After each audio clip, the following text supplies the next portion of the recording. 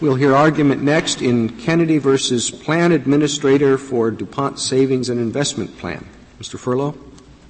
It's the wrong case, Your Honor. No. No, I'm sorry. We won't.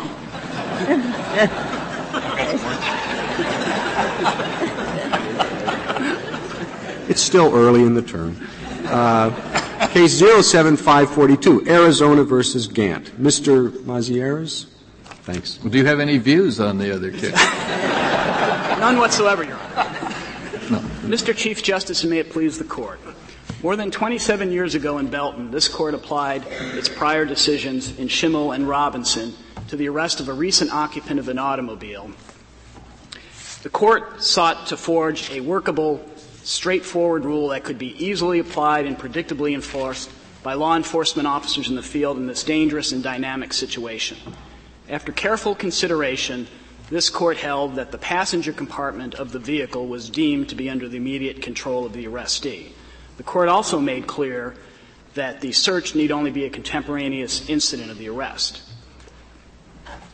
There are three reasons, all well established by this Court's case law, why law enforcement officers need not demonstrate a threat to their safety or need to preserve evidence prior to searching an automobile incident to arrest, even if all of the recent occupants of the vehicle have been arrested and secured. First, neither justification need exist in a particular case. This Court has made clear in Robinson that a search incident to arrest requires no additional justification. It's the fact of arrest that justifies the search.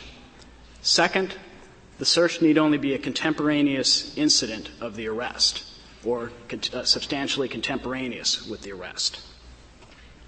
Obviously, a search can be contemporaneous even if the arrestee has been secured. But not if it occurred in the station house, right? If the arrestee had been taken into the station house. Correct. That would be remote in time, time and location, Your Honor. Well, why isn't this situation more like the station house than it is like the Belton situation? Is the police apprehend the driver? They are concerned about weapons, about being assaulted. But here we have someone who is locked up inside a police car, handcuffed, can't go anywhere. That sounds to me more like the station house than it does the urgent situation where the police have a legitimate concern for their own safety. The arrestee is still at the same location at the scene of the arrest. It's not remote in place or time because the arrest and the search occur in a short period of time at the scene of the arrest. And while the arrestee is secured to one degree or another, in Belton, this Court wanted a workable, straightforward rule that officers could apply across the board and not have to look at particular facts and circumstances. And this is important, but you had three points. One was the fact of the arrest. Two, it must be contemporaneous. And third? The third is requiring a justification is anathema to a bright-line rule. And that's precisely what this Court wanted in Belton was a rule that law enforcement officers would know how to apply from one case to another that wouldn't vary based upon the particular facts of the arrest. Well, we do obviously require a justification for the bright line rule itself. And the problem that this case raises, I think, if anything, more acutely than any of the others that we've had recently, is that it seems, if your position is going to be accepted, to divorce the search totally from the justification for the Schimmel rule. And at some point, we've either got to say, all right, it's no longer a Schimmel rule. There's some other justification for the bright line rule, or we've got to say, to purport to apply the Schimmel rule in a case like this, handcuffed back at the police car and so on, is to turn the law into nonsense. And I think we've got that choice in front of us. Do we have a new and different rule, or do we apply Schimmel and say you just can't go this far? This is like the station house. I think in Belton, this Court did apply Schimmel and simply said in this recurring situation, we need a bright line rule that can be easily determined and enforced by officers. Well, but the bright line swallows up the rationale. In this hypothetical, you already have he's handcuffed, he's in the car. Is there a justification apart from Chanel for our keeping this bright line rule? The fact that officers have, for 27 years, applied it, it's a workable rule. It's not a long time. What was the situation when the Fourth Amendment was adopted? Do you know? If you stopped Thomas Jefferson's carriage to arrest Thomas Jefferson and you pulled him off to the side of the road, could you then go and search his car? I'm struck by the fact that there's no effort in your brief whatever to take this thing back any more than 27 years.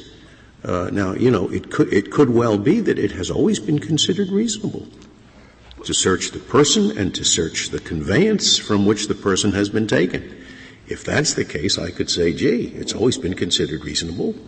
End of case. But you give me nothing to hang my hat on. Your Honor, there is not much on searches incident prior to 1914, the Weeks case. There really is not any. Well, something was happening back there. I mean, either the exception is much older than that. Excuse me, Your Honor? The automobile exception is much older than that. Right, but the search incident language and application. But the automobile exception could provide a rationale that would cover all these cases. Do you remember my opinion in Belton? Yes, I do very well, okay. Your Honor. But here we have no probable cause, so it would not affect the situation here. This is purely a Belton search for officer safety and preservation of evidence. It's for officer safety when the defendant is no longer in the car and is under control of the officer. There is still a risk. Which is not the facts of Belton. Belton, no. The arrestees were not physically restrained in a vehicle. You're asking for the expanded Belton rule, not the rule of Belton itself.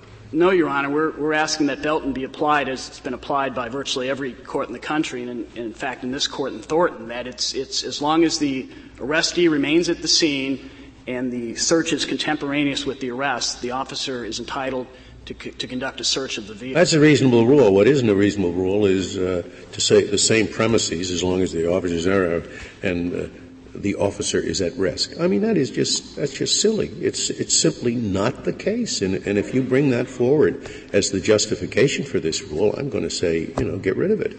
Well, Your Honor, there's realistically, he's not at risk. The guy's handcuffed in the police cruiser. So I want to go and search his car. What risk to the officer is being avoided? In our reply brief, we pointed out in 2007 there were 93 reported cases where arrestees cuffed in the back of a patrol car escaped. So it's very possible that this could happen. Now you have to. Do you know of any one of those cases in which the officer got hurt? Do you know of any one of those cases in which the person who got out of the police cruiser made a beeline for his own car? In fact, so far as I know, we're not even sure that those people came out of automobiles before they were put in the police cruiser. But do you know of any case in which they went to their own car and tried to get a gun to hurt the cop? In one of the cases, the arrestee went to his vehicle but simply took off and led the police on a high-speed chase, but none in where they went to the vehicle and grabbed the weapon. Did he have his hands handcuffed behind his back? Yes. And he was able to drive the car? Yes. Well, Your Honor, it's my understanding. I'm not an expert on this, but it's my understanding from reading some of these case summaries. I'd really like to meet him. I'll bet you wouldn't. I'll bet you that in most of those cases, the felon got out the other door of the car while the policeman was searching the vehicle. Your Honor, in 10 of those cases, the officers were searching the vehicle when they escaped. Counsel, I thought the whole point of a bright line rule is that you don't have to justify in every particular case applying the rule. So you're certainly going to, the point is if you have a case-by-case inquiry, you're giving up the bright line rule. And that was the point I was trying to make is there going to be security is a matter of degree. Is the arrestee sufficiently secured if he's arrested and standing next to the vehicle? Is he sufficiently secured if he's cuffed and removed 10 feet away? Is he sufficiently secured if he's in the patrol car? in Belton, this Court wanted to do away with those nuances and have just a straight. Are there other reasons that it's hazardous or dangerous or at least risky to leave an unattended car where other people can go in and maybe find weapons and contraband if the police aren't guarding there? I mean, are there other reasons other than Schimmel for this bright line rule? Certainly, with the case of an automobile, which is different from the Schimmel home situation, if a vehicle is being left there, in this case the gun was on the front passenger seat of the vehicle, someone could readily access it. That's always true with an automobile. Officers obviously could take some steps to try and secure the vehicle, lock it up or whatnot, but that's not going to guarantee the fact that the weapon or destructible evidence won't be tampered with by either other co-occupants who the officers have no justification to arrest and secure, or other people in the area. So what happens to this car? Now, we had no passengers, just the driver. He's put away in this squad car, so he's not going to drive that car home. What happens to the car? Let's say there was no search, the car is there, it has no driver. What do the police do with it? In this case, the police impounded the car, but that was only because after they did the Belton search, they found But suppose drugs. they didn't. Suppose they said, well, he's secure, he's no danger to us, so we are not going to search the car without a warrant. What happens to the car? It just doesn't stay there stranded on the road, does it? It depends on the department. Some departments would simply lock it up and leave it there. Other departments would impound it and do an inventory search of the contents, which obviously they would find anything that happened to be in there during the course of the inventory search. Now, in this particular case, it was unusual because the vehicle was actually pulled in the driveway of a house. So the officers at the evidentiary hearing testified that had they not found the drugs in the vehicle, they would not have impounded it because, again, it was on private property and they'd have no real reason to do it. Quite simply, there's no special justification for this Court to overrule Belton. Nothing's changed in the past 27 years to call Belton into question. The same complaints we hear voiced by defendants, legal commentators, and some judges are the same complaints voiced by Justice Brennan in his dissent in Belton, as well as by the New York Court of Appeals in its decision in People versus Belton. The Court considered everything, made a policy decision based on reasonableness that officer safety. Isn't it true that we didn't have the recent occupant problem at the time of Belton? Right. That came into fruition in Thornton. And of course, in this case, Gant is as recent as a recent occupant can be. He literally was stepping out of the car when the officers summoned him, and he knew the officers were there because they flashed a flashlight in his face as he drove by 3 feet from them. Police officers have been trained under Belton for the past 27 years. They've applied it in the field. It would be an undue burden to have to retrain those officers and for them to determine under totality of the circumstances analysis when they can and when they can't conduct searches of automobiles incident to arrest. They wouldn't know their authority. Citizens wouldn't know the scope of their Fourth Amendment protection. Additionally, as we pointed out, overwhelming majority of states, 41, have followed Belton, and a few of those have even done so under their own state constitutional search and seizure provisions. And, of course, they all had the opportunity to opt out, but they obviously believe Belton is a workable rule that promotes officer safety and only has a minimal impact on the privacy interest of the recent occupant of an automobile. Unless the Court has any further questions, I'll retain whatever I have for rebuttal. Thank you, Mr. Yang. Mr. Mazieres. Now, Mr. Yang, we'll hear from you.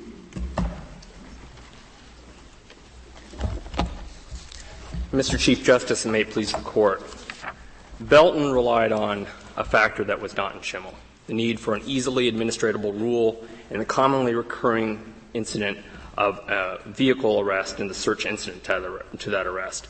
Justice Stewart, who authored both Schimmel and Belton, recognized that over a decade of experience with Schimmel had shown that the courts were in disarray, that courts had confronted similar fact circumstances and come to differing results, and that officers in the field confronted with the highly volatile and dangerous events surrounding a custodial arrest needed clear guidance to be able to govern their actions in these instances. And that makes total sense. Unlike Schimmel, which occurred in a home and arises in a situation where the privacy interests are at their apex. In the Belton context, the search is of the passenger compartment of a vehicle, and this Court has repeatedly acknowledged that with respect to automobiles, there is a considerably diminished or greatly reduced expectation of privacy. Given the very real threats that officers face in discharging their duties on a day-to-day basis in this commonly recurring circumstances, Belton established a bright-line rule to be able to govern their conduct. Once you eliminate the need to show that the officer's safety was threatened, why would you limit the search just to the passenger compartment of the vehicle? Why don't you let him search the trunk too? Well, I think when Belton was decided, there was some question in terms of the trunk, in terms of this Court's decision in Sanders. Sanders is mentioned in Belton.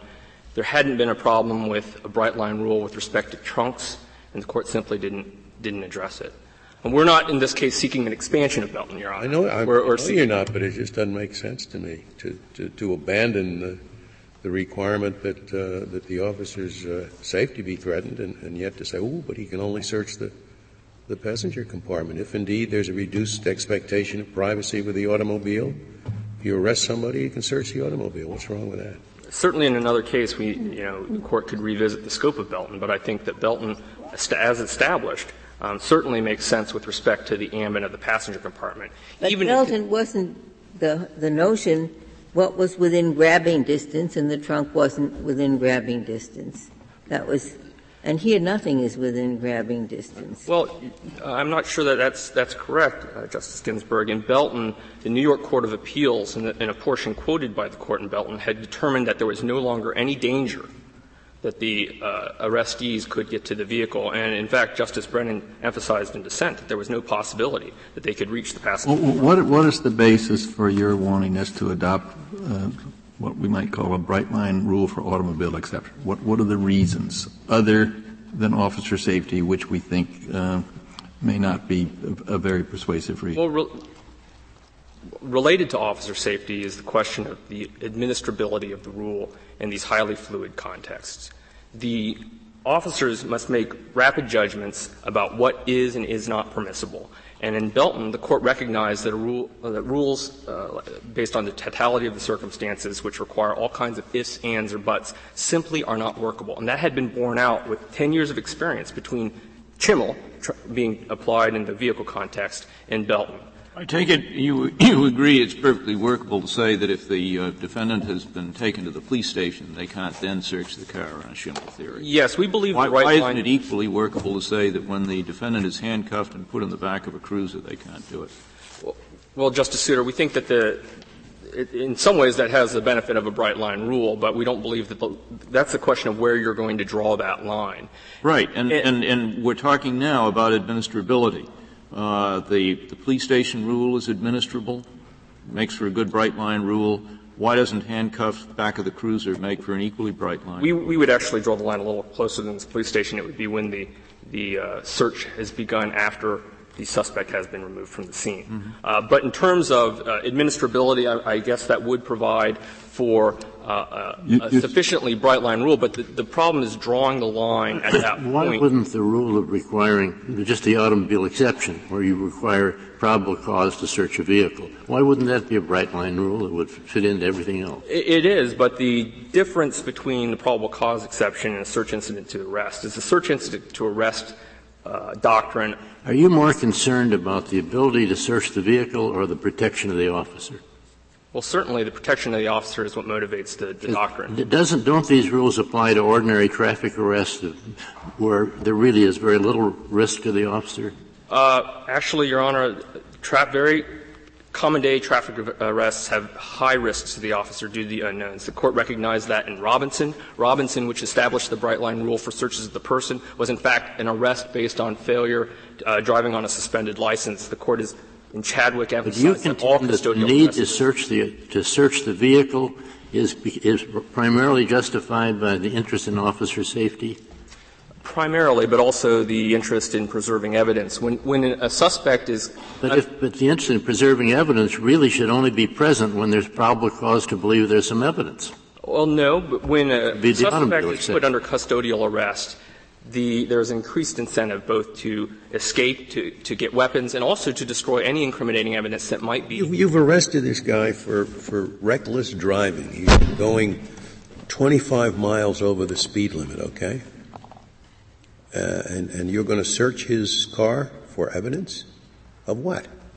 To you would allow the search nonetheless. Let's assume he's handcuffed in the back of so officer safety is not at issue, but you say we want to be able to search a car for evidence. Evidence of what? Well, we would take issue with respect to the officer's safety, but in terms of the evidence, the court recognized Maryland versus. You have to link, if you're going to use that rationale, you have to link the reason for the arrest with the likelihood that there would be any evidence found in the car that would support the arrest. The court recognized in Maryland versus Wilson that when you pull someone over for a traffic stop, there is a risk of escalation of the encounter because evidence of a more serious crime might be revealed in that stop. Oh, so you avowedly say that once you arrest somebody, you can rummage around for evidence of a different crime.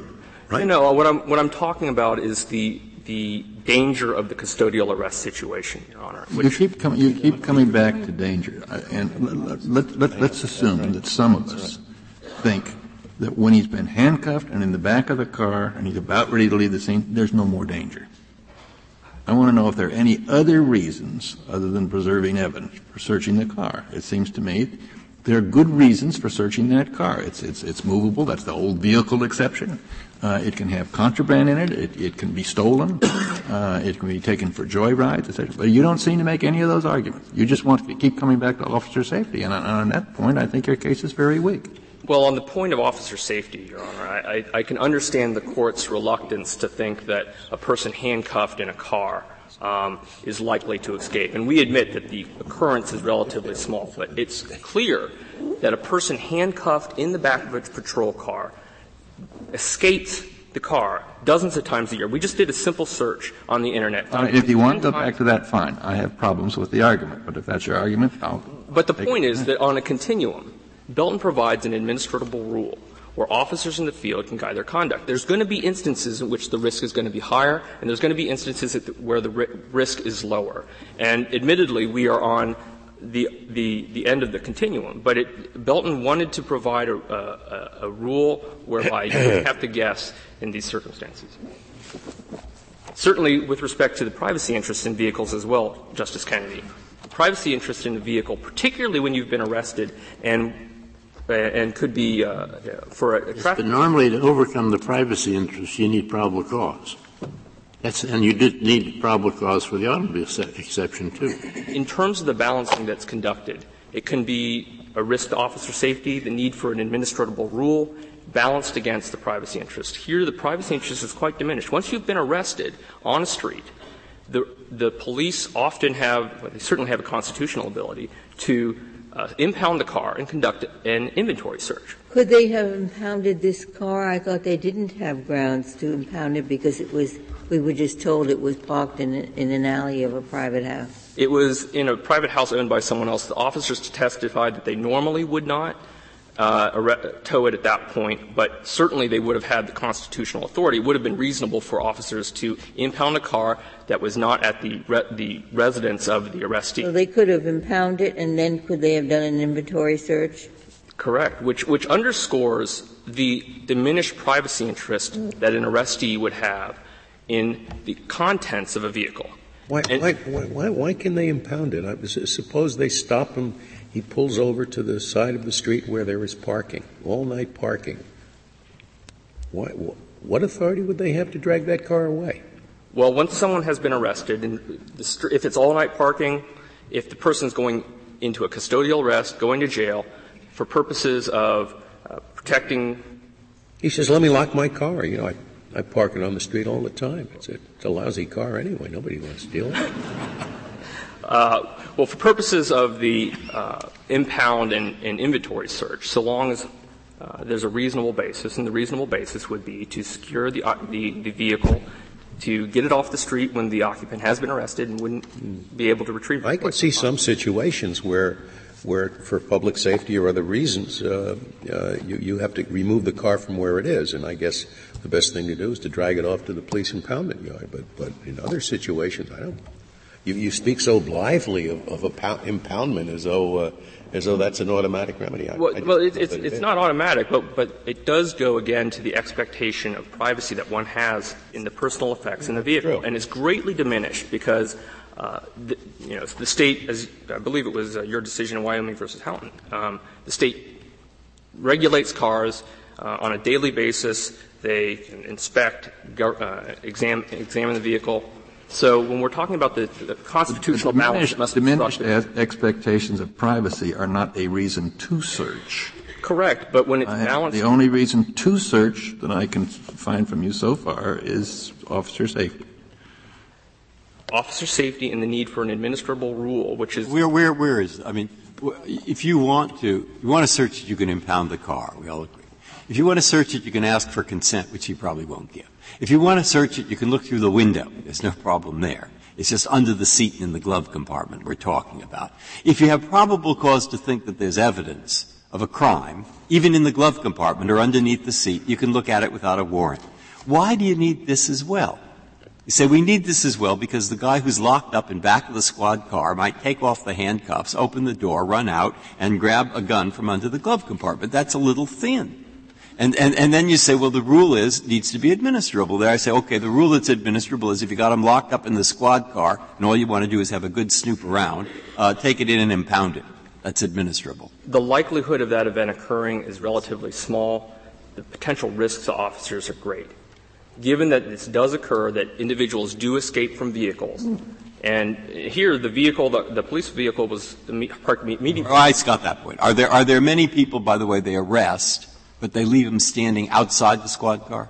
It will depend on the circumstances, Your Honor. Sometimes when officers... I mean, are we going to have one of these spectrum things? Well, that's exactly the point. In terms of the administrable rule, there's all kinds of stages in an arrest, which you'd have to stop and say, is he arrested? Is there one officer or are there three suspects? Are the suspects handcuffed? Are they handcuffed in front? Or are they handcuffed in back? Is it a metal handcuff? Is it a plastic handcuff? Is it night? What's the surrounding circumstances in terms of the traffic that might be distracting to the officer? Is it a neighborhood, which is a high-crime neighborhood? There's all kinds of things that, in the totality of the circumstances approach that the Arizona Supreme Court adopted, would be inadministrable in the field. And the Court recognized that in Belton, and in fact reaffirmed that in Thornton. Just recently, the Court explained that experience has shown the need for a bright-line rule in this context. Well, but that's a bright-line rule. I mean, and you can instruct all the police officers in your department when you arrest somebody, have them stand right near the car while you search it. Okay? Make sure that he's near enough that, he's a threat to your safety. That's certainly a bright-line rule. I doubt that the hypothetical is somewhat unrealistic. Well, that's actually a serious point, maybe in your favor, because what was worrying me about this is if you lose the case, there would be policemen who would then let dangerous people stay in the car so they could search it. But you haven't made that argument, and we think that would be the exception. It's possible. We don't think that would happen on a routine basis, and certainly police departments and the federal government would not encourage our officers to take that risk. No, nobody would. Custodial arrests are dangerous in themselves, and this is one step, a reasonable step that officers can take to secure their safety, among others, in the instance of a custodial arrest on the street. But really what's at stake here is the right to search the vehicle for things that are not right out in front at the time he does the custodial arrest. For instance, like a gun right underneath the seat, which is exactly what... If it's there, obviously he had a right to search the whole vehicle under the automobile exception. But in the normal case, I don't see why officer safety is an adequate justification for going beyond the authority they would have under the automobile exception. That's the problem I have, because you do have broad authority if you have probable cause. May I? Sure. Yeah. Officer safety underlies the Schimmel exception to begin with. I understand Schimmel, but and it didn't underlie Ross.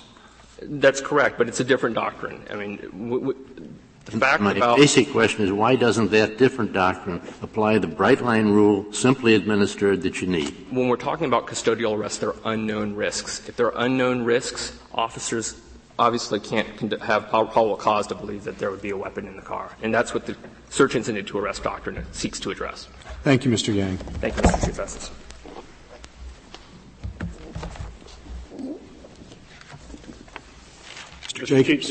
Mr. Chief Justice, and may it please the Court, I'd first like to address the issue of the historical basis for the Fourth Amendment that was raised earlier. I would note that in the Respondent's brief on page 13, footnote 5, and on pages 15 and through 16, the Lefebvre treatise is cited. That treatise addressed, primarily in the context of automobile searches, a history of the nature of Fourth Amendment restrictions on that type of search. We also draw from Chimmel itself, which contain an evaluation of the history of Fourth Amendment searches in general, in order to come to the conclusion that Fourth Amendment requires that searches which are exceptions to the warrant requirement must be tied to the twin exigencies on which they are based. Why is that so for searches of the vehicle when it isn't so for search of the person? I mean, if the police arrest Mother Teresa, they are still entitled to frisk her, right? Even though there's little likelihood that she has a gat. If we don't apply the officer safety rationale to searches of the person, no matter how elderly, how eminent, how virtuous the person is, you can frisk. We're obviously not applying the officer safety rule across the board. We're adopting a bright-line rule that obviously applies to many situations in which the officer is not at risk. Why can't we do the same for automobiles?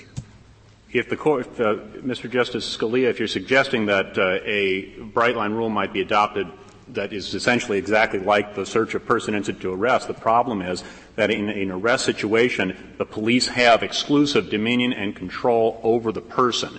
They have that person in their custody. That person realistically, at the point when they have taken that person into their custody, historically has been recognized as a subject of search. And that has been consistent throughout our jurisprudence in the Fourth Amendment. We have always recognized that right. The problem is when you take an item like a car that is divorced from the person who is in the custody of the police and now extend that right to search to the individual or to the car, which is not necessarily something over which the police have a right to dominion and control. They have no problem. What's the history there? You know the history there? In terms of the whether you car can rights? Thomas Jefferson's Phaeton. I can refer the case to the Lefebvre treatise in terms of a complete history upon that, but the Court has always there?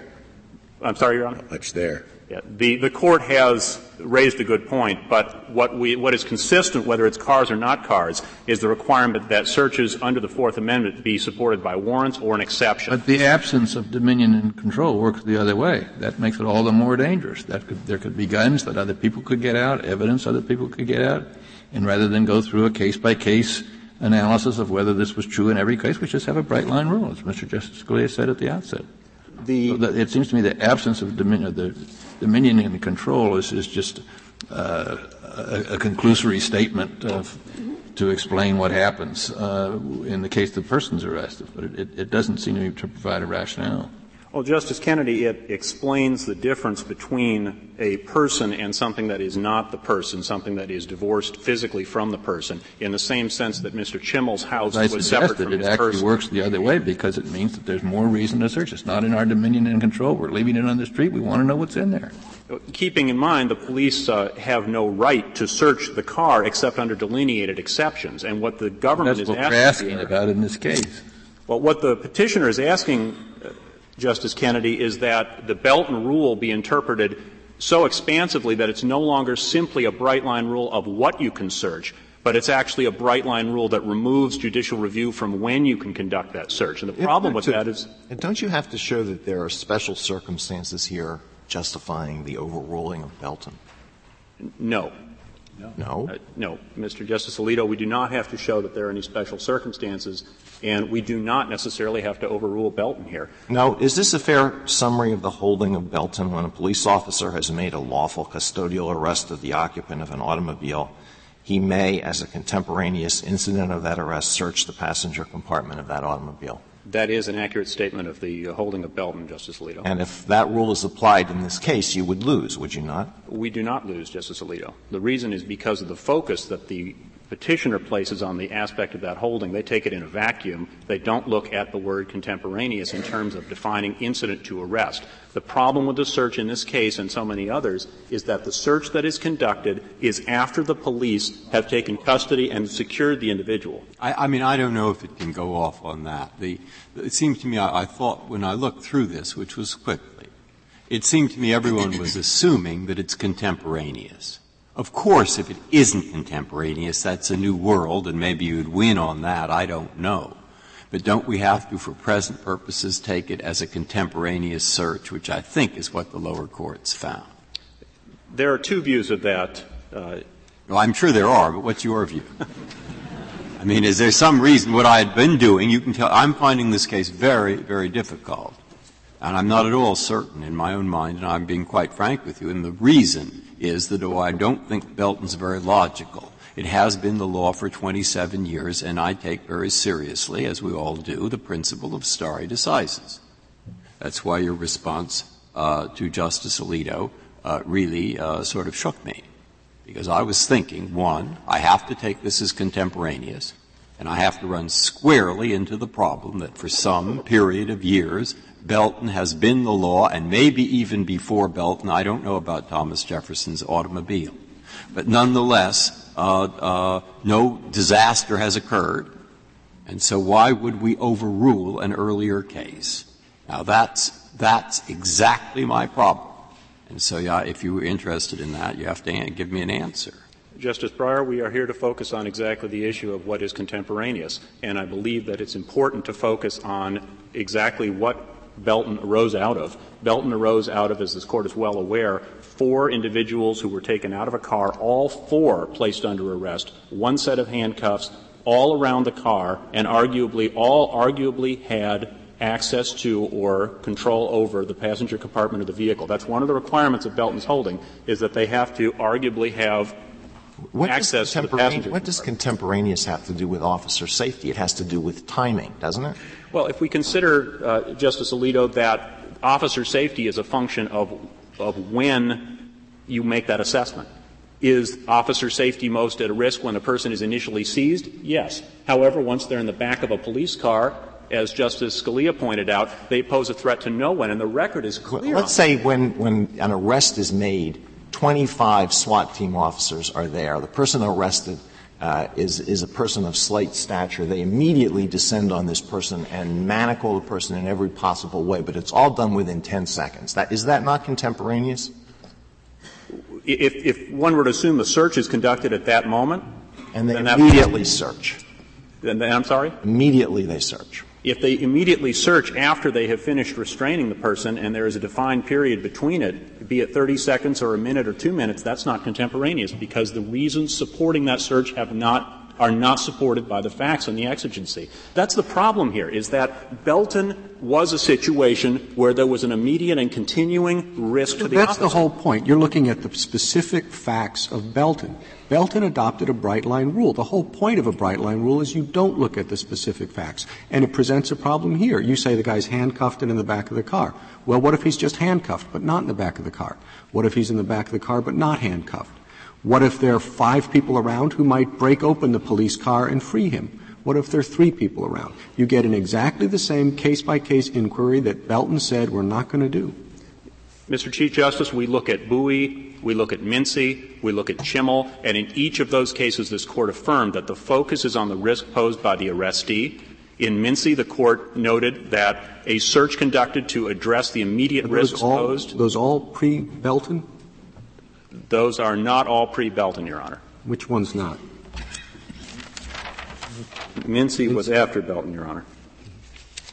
Are those all pre-Thornton? Those are all pre-Thornton, Your Honor. Well, the point is that in Thornton, of course, the guy was handcuffed in the back of the police car. And we nonetheless applied Belton.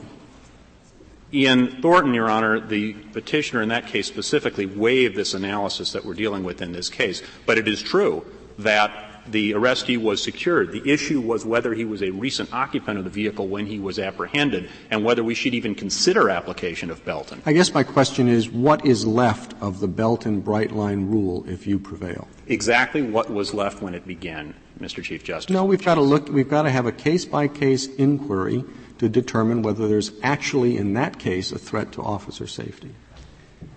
If we assume that that assessment is something new, Mr. Chief Justice, then we are accepting without a basis petitioner's interpretation of Belton's bright-line rule as extending beyond simply what is the permissible scope of the search. Remembering that Belton only applied Chimmel to the automobile situation, petitioner advocates a much, much too broad interpretation of this bright-line rule that arose out of Belton. The bright-line rule is set out in one sentence, which is the sentence that I read to you. But if you just assume for the sake of argument that in order to prevail, in order for you to prevail, Belton has to be overruled.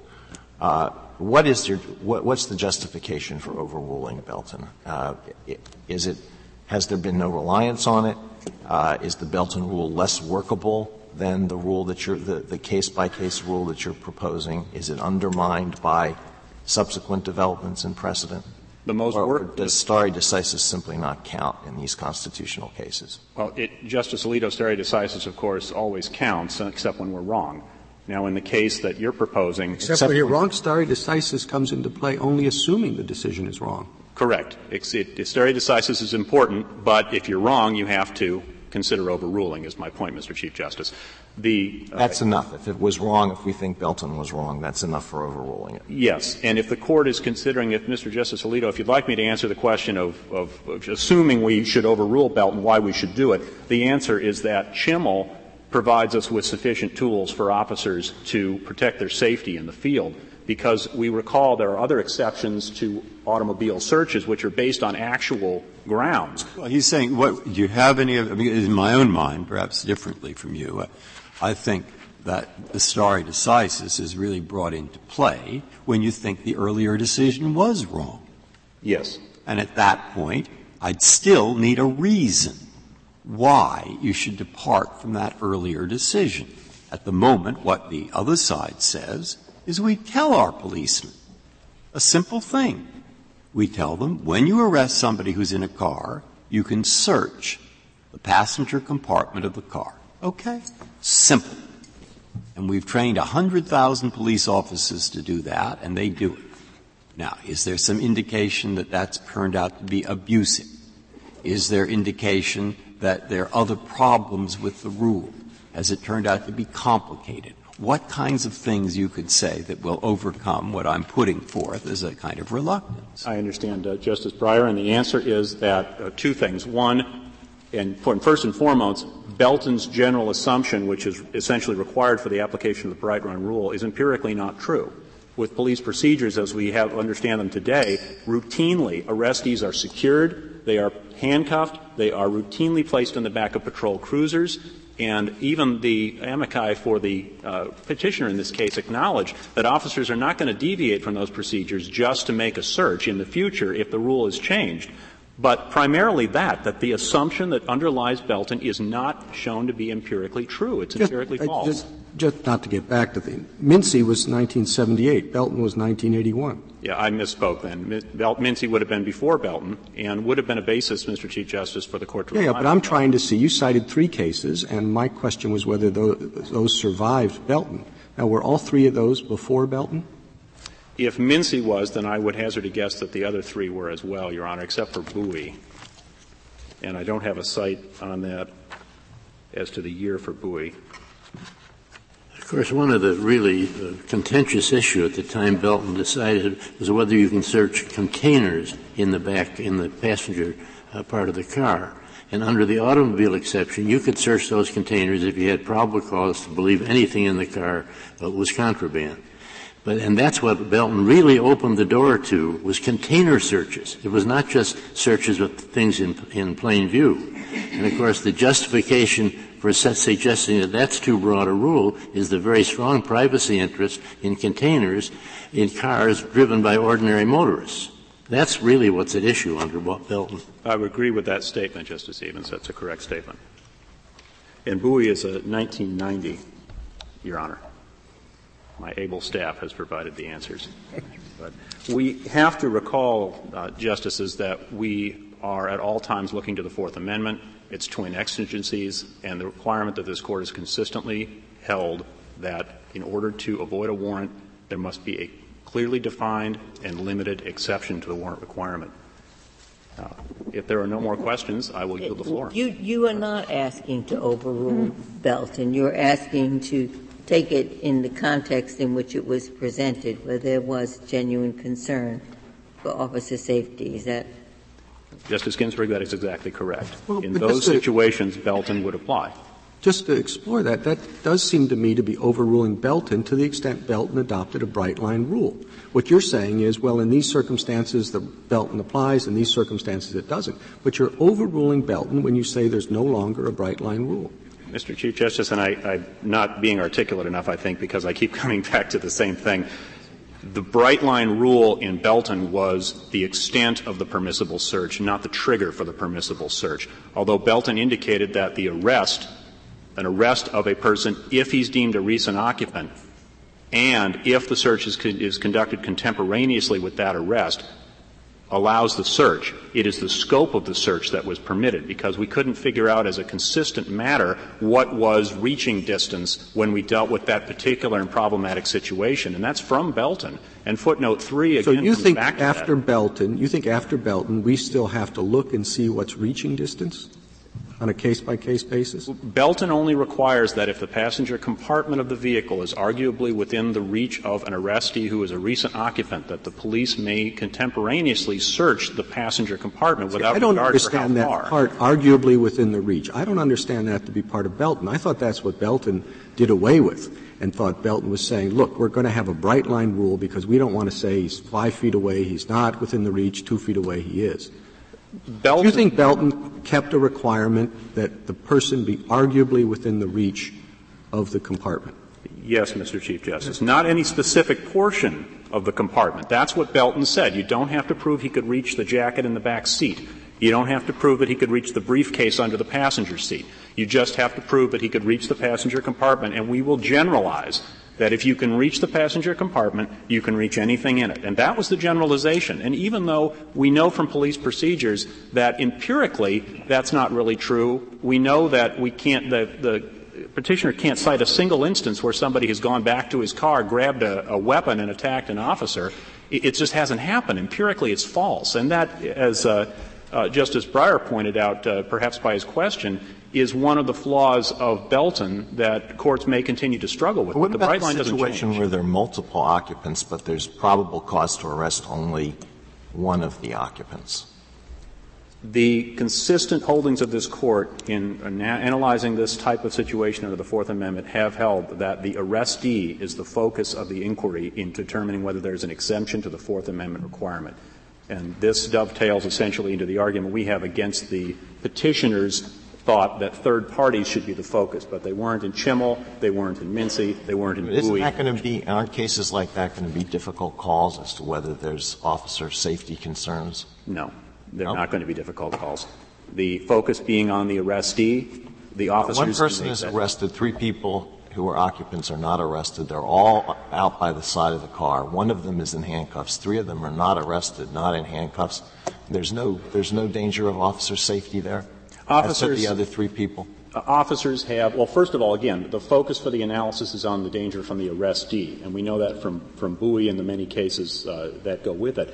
But importantly, officers have other tools that they can use other than searching somebody's car when they don't have probable cause. They can temporarily detain people for investigative purposes. They can separate them from the area of the vehicle and the arrest and move them away.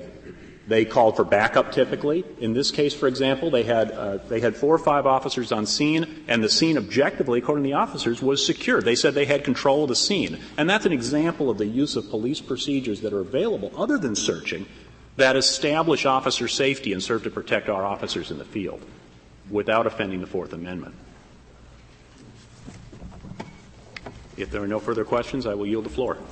Thank you, members. Thank you, counsel. Mr. Mazieres, you have 2 minutes remaining.